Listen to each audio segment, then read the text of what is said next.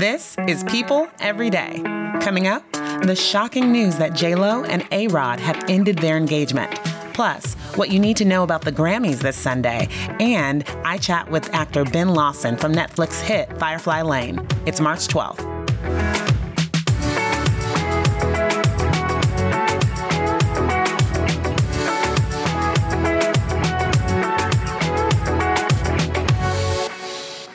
Happy Friday, guys. This is People Every Day, presented by Macy's. I'm your host, Janine Rubenstein, and I am telling you, the news has been all over the place today, just like the weather. I mean, it's so warm out here on the East Coast. I'm definitely heading outside this weekend, safely, of course. Later in the show, we get an inside look at the Netflix show a lot of people are talking about right now, and that's Firefly Lane. I catch up with Katherine Heigl's buzzed about co-star Ben Lawson, all about the show and its success and how he's doing over in Australia, so stick around for that. But as for today's top stories, wow. We have the news, of course, that J-Lo and Jennifer Lopez and Alex Rodriguez have ended their engagement.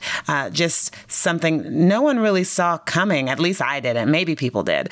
So we're going to get into that a little bit later as well. But first things first, I want to get you ready for the big show this weekend, and that would be the Grammy Awards. Grammy Awards are finally upon us. I'll be co-hosting the Red Carpet pre-show on People TV this Sunday, so try to catch that. But joining me now to discuss what all is in store for music's biggest night, People staff editor Jeff Nelson, who is also a pop music encyclopedia. Hi, Jeff. Are you excited? Hi, Janine. Thanks for having me. Yes, so excited. I mean, there's a ton of music award shows every year, but I mean, the Grammys really are so exciting. So I can't wait for Sunday night. Okay, so first things first, the host is Trevor Noah, hilarious. So excited about that. I want to talk about him and what he'll bring to the show, but also Tiffany Haddish, right? She was supposed to host at least something for the Grammys, and there was some drama around that. So let's talk about that too. She was supposed to host a Grammys pre-telecast, and we found out, I mean, she's up for Best Comedy Album, and yeah, she spoke out in an interview saying that she turned down the offer because she wasn't going to be compensated for, I mean, her time, her hair, her makeup, her wardrobe. Nothing. They weren't going to pay for hair and makeup. They weren't going to pay for her to do this. Like, who does that? No, crazy.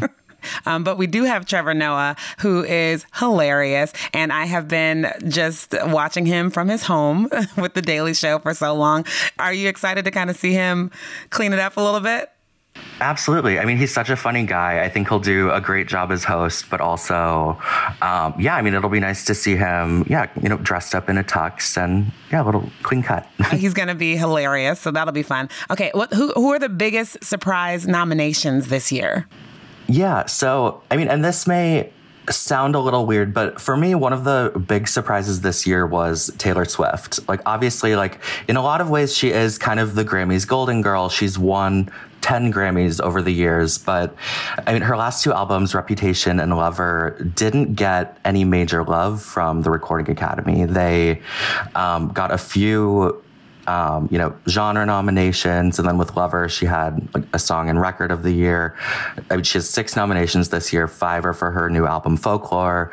And if she were to win Album of the Year this year with Folklore, she would make history as the first female to win that title 3 times. So it's less of an underdog story, more of a comeback story for her. Yeah, definitely a very big, a comeback, a triumphant return for her. Regardless. Love us some Tay-Tay. Who are, I would say, the biggest snubs that you've seen? I mean, we can't talk about snubs without talking about The Weeknd. Come on, let's get into it. What was that? I mean, completely shut out this year for, his album After Hours, which was huge. And his hit single Blinding Lights, which is not even arguably, like that was the biggest song of the past year. So to get no love from that is, it's pretty. And he has something to say about it too, right? Like he said, look, don't submit my work anymore. He came out and said, Grammys, I'm cool off of you. Yeah, he's at this point, he's done. He's like, stop submitting my work. Like, I don't need to be associated with you.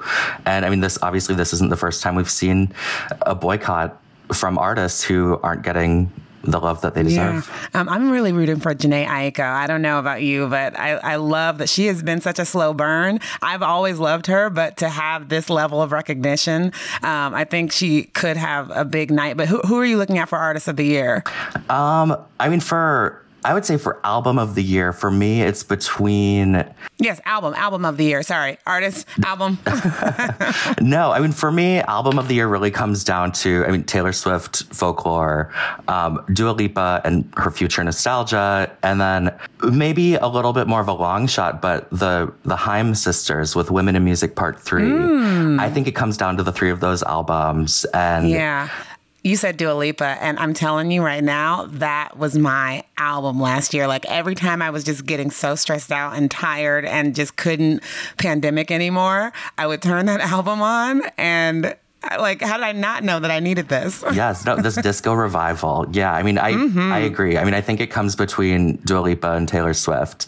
And they're both, because they're both pandemic albums, but they're such different pandemic albums. Like Dua, it was done before the pandemic and it came out right, really as the world was shutting down. So that was my disco fever. I was dancing around in my bedroom.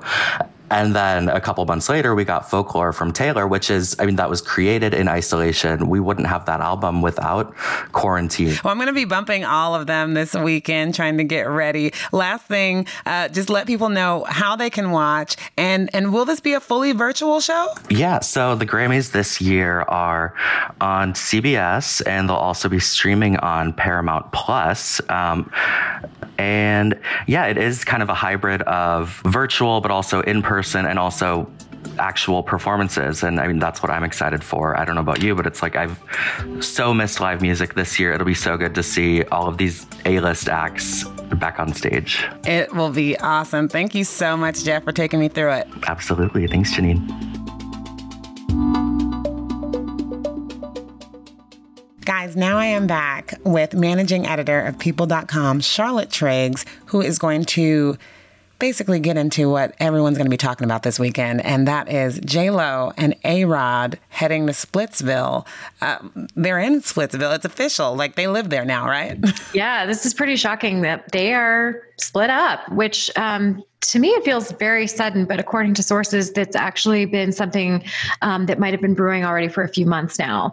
They've apparently been having some trouble. They've been on the rocks for about 3 months, and they have so much business together. They have a lot of business entanglements that they might have been strategizing about how they could actually break up because they've got so many things going on together. Yeah. So, but wait, how long have they been together? They're coming up on common law marriage at this point. Yeah, I guess it's like, so they've been engaged right? for 2 years. They were together 2 years before that. I'm sure this past year, honestly, has tested everybody because it's like they were engaged in 2019. Jennifer spoke about the fact that they had to postpone their wedding twice because of the pandemic.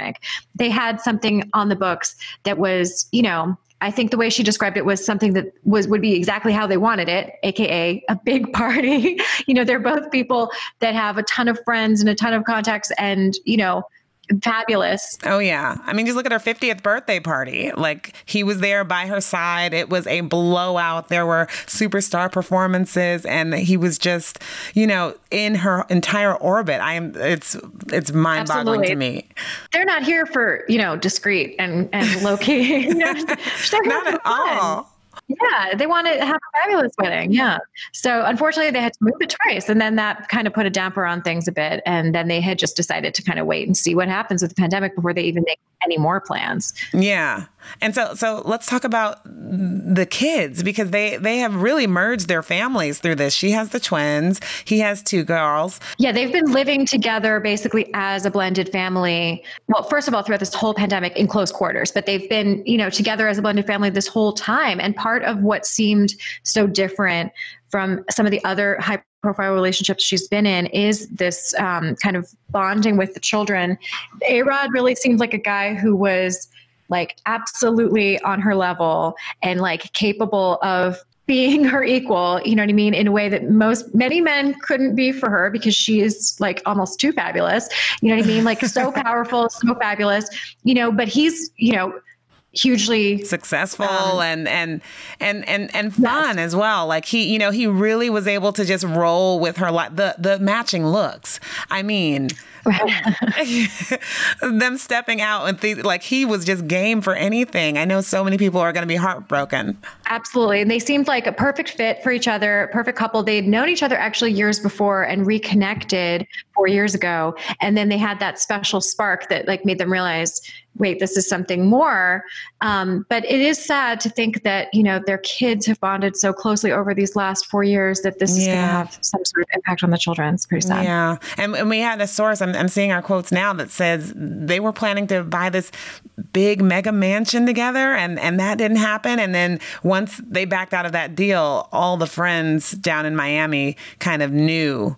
Yeah, that seemed to be some kind of signal. I mean, it was, I guess it's like during this whole pandemic, there's not that many opportunities for people to be like forward planning, right? Like you can't plan a big wedding. You can't really be like thinking about what's next because you don't know what's going to happen. But what you could do is nest together, build a home, buy a beautiful new home, like make it your own or whatever. And so that is about the one forward-looking kind of thing that these guys could accomplish during this weird time that we're living in. And when that fell through, that seemed like a major signal to their friends. Wow. Okay. So there is a third name that's been swirling around the couple for several weeks now, and that's Southern Charm's Madison LaCroix. So let's just tell people who she is and why she's even in this conversation.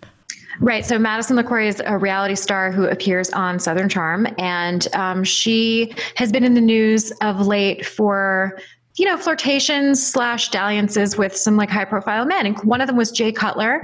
And right as Kristin Cavallari, there was some drama there because Kristin and Jay kind of made it appear as though they might have been getting back together. And then it turned out that it was in response to Madison, and Madison leaked some texts from Jay showing that he had planned to come visit her. So then on the season finale of Southern Charm, which aired probably right around the beginning of February, they bleeped out the name of a man that she had been supposedly FaceTiming with and having conversations with and bragging about seeing, who was, quote unquote, a married former MLB player. And Andy Cohen underscored the fact that he's very famously married and very, very, very famous. Of course, it turns out that the saying he was married was like their way of trying to be discreet and prevent the identity from being leaked. So strictly speaking, A-Rod wasn't married, but I guess, I don't know, they were just trying to kind of, to protect his identity. But very quickly, the internet and a lot of people pieced together who it likely was, that she was talking about A-Rod. And she went ahead and said that they had FaceTime calls and messages and stuff like this. A-Rod's side said, okay, I'm in her DMs asking for recommendations for a restaurant in Charleston, but I've never met this woman. So any idea that I cheated with her is ridiculous. And she said they also never physically met, right? Right. She said that they never physically met, but a bunch of co-stars on the show did emphasize that she was bragging about being on a phone call with him. Of course, we have no idea. And she did deny that she had been part of any kind of cheating situation. But that's kind of almost not good enough. Like the scandal, there was a scandal that ensued anyway. Maybe they didn't ever meet, but all of their names were kind of dragged through the mud, and it's definitely embarrassing. And now this is on the heels of that. I mean, not to say that it's connected in any way, we don't know, but this is on the heels of all of that drama. So we just know that it wasn't all, butterflies and rainbows for a little while now, at least from that situation. Right. If nothing else, it's not a good look. It's not a look that, Jennifer would wish to be a part of. The idea of, her fiance texting or FaceTiming some other person. DMing. Yes, right. No, what I'm taking away from this conversation is dalliances. I love that word, and I'm going to use it. So we don't get to use it that often, right? We don't.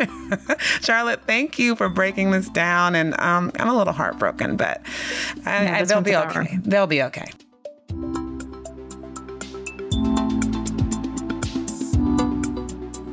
Next up, actor Ben Lawson from Firefly Lane, that new Netflix show all your friends are talking about. Stay tuned.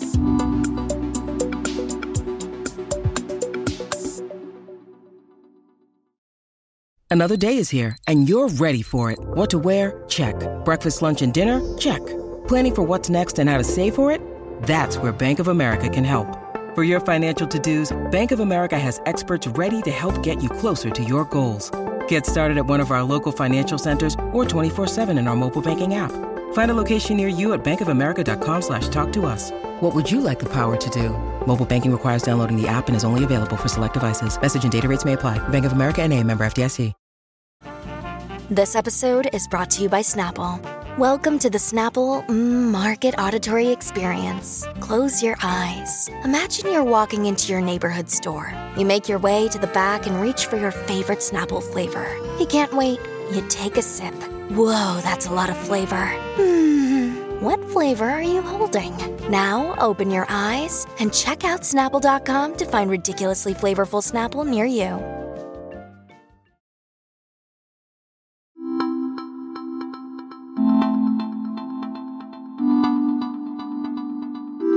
I am here now with an amazing actor who has just been giving us all joy and interest in this quarantine state that we're in right now via Netflix.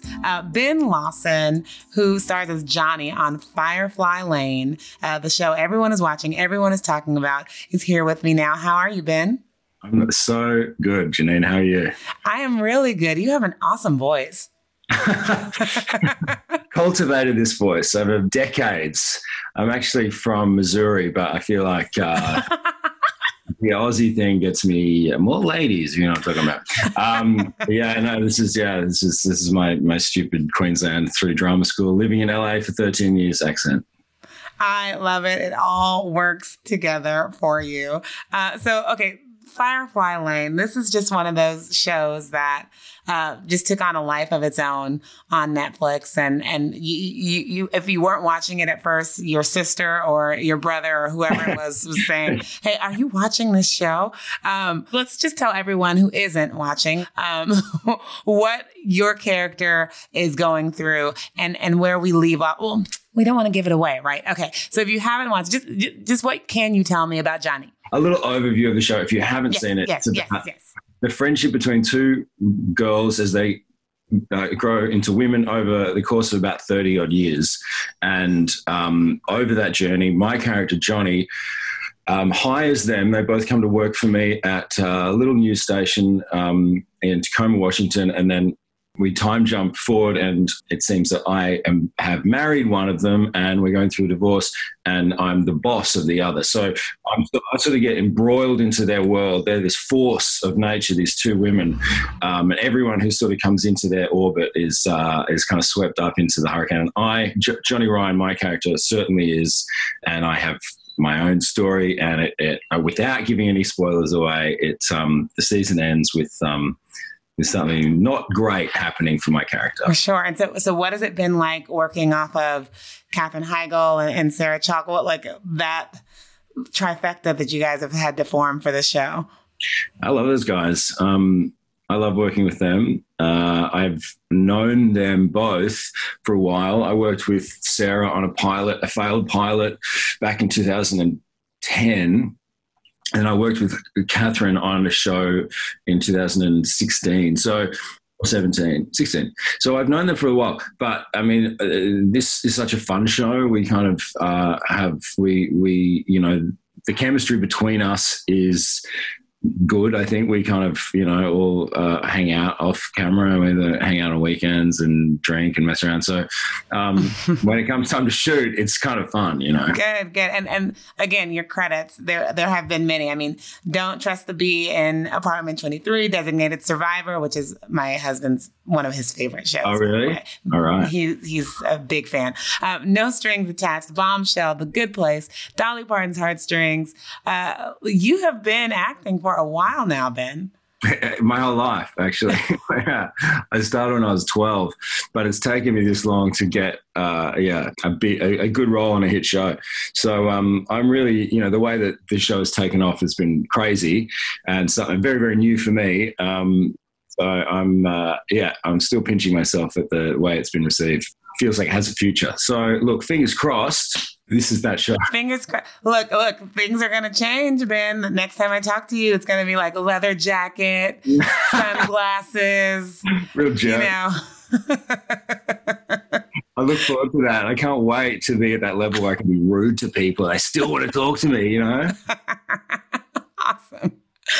But on the other side of things, behind the camera, you're a writer as well. And in 2020, you wrote the poetry book, To My Country. That was coming on the heels of just a really, really hard time for Australia. So take me into like what spurred you to just pick up the pen? Yeah, so if you missed it somehow, Australia was on fire at the end of 2019, the beginning of 2020. We had record-breaking bushfires. It's very, very bad for our country and our communities. We lost over 1 billion animals. But I was shooting Firefly Lane. I was in Vancouver, and I was a long way away from home. I was very upset, and during that time, I wrote this poem, and I put it on Instagram, and it went a little bit viral. It sort of was shared around the world among Australians, really sort of resonated with Aussies. And then it was turned into a book last year to raise some money for the Koala Hospital in Port Macquarie here in Australia. So, it sort of became this thing that, is very unexpected but beautiful, and has done some material good. So yeah, I'm really proud of it. And, it's out, when I came back to Australia, I was able to, kind of do a little book tour and try to sell some copies. So, yeah, it's been cool. Nice. And how are things out there? When you're here in the States, it's all, focused in terms of the pandemic on what we're going through. And it's been crazy, of course, over here. But how are things in Australia? Oh, I mean, you're going to hate me because it's pretty much normal. Australia really took a hard line on it. We got really serious really quickly, and our border is like anyone coming into the country. Even when I came back into the country, I had to hotel quarantine for 2 weeks, which, I couldn't leave this room for 2 weeks. It was horrible.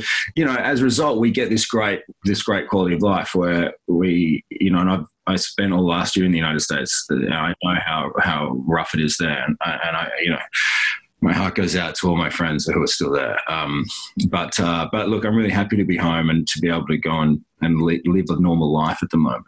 And lastly, you said get back to normal life, but this whole Firefly Lane thing has turned you into a bit of a heartthrob. So how are you dealing with that? I think I sit here eating muesli and drinking tea.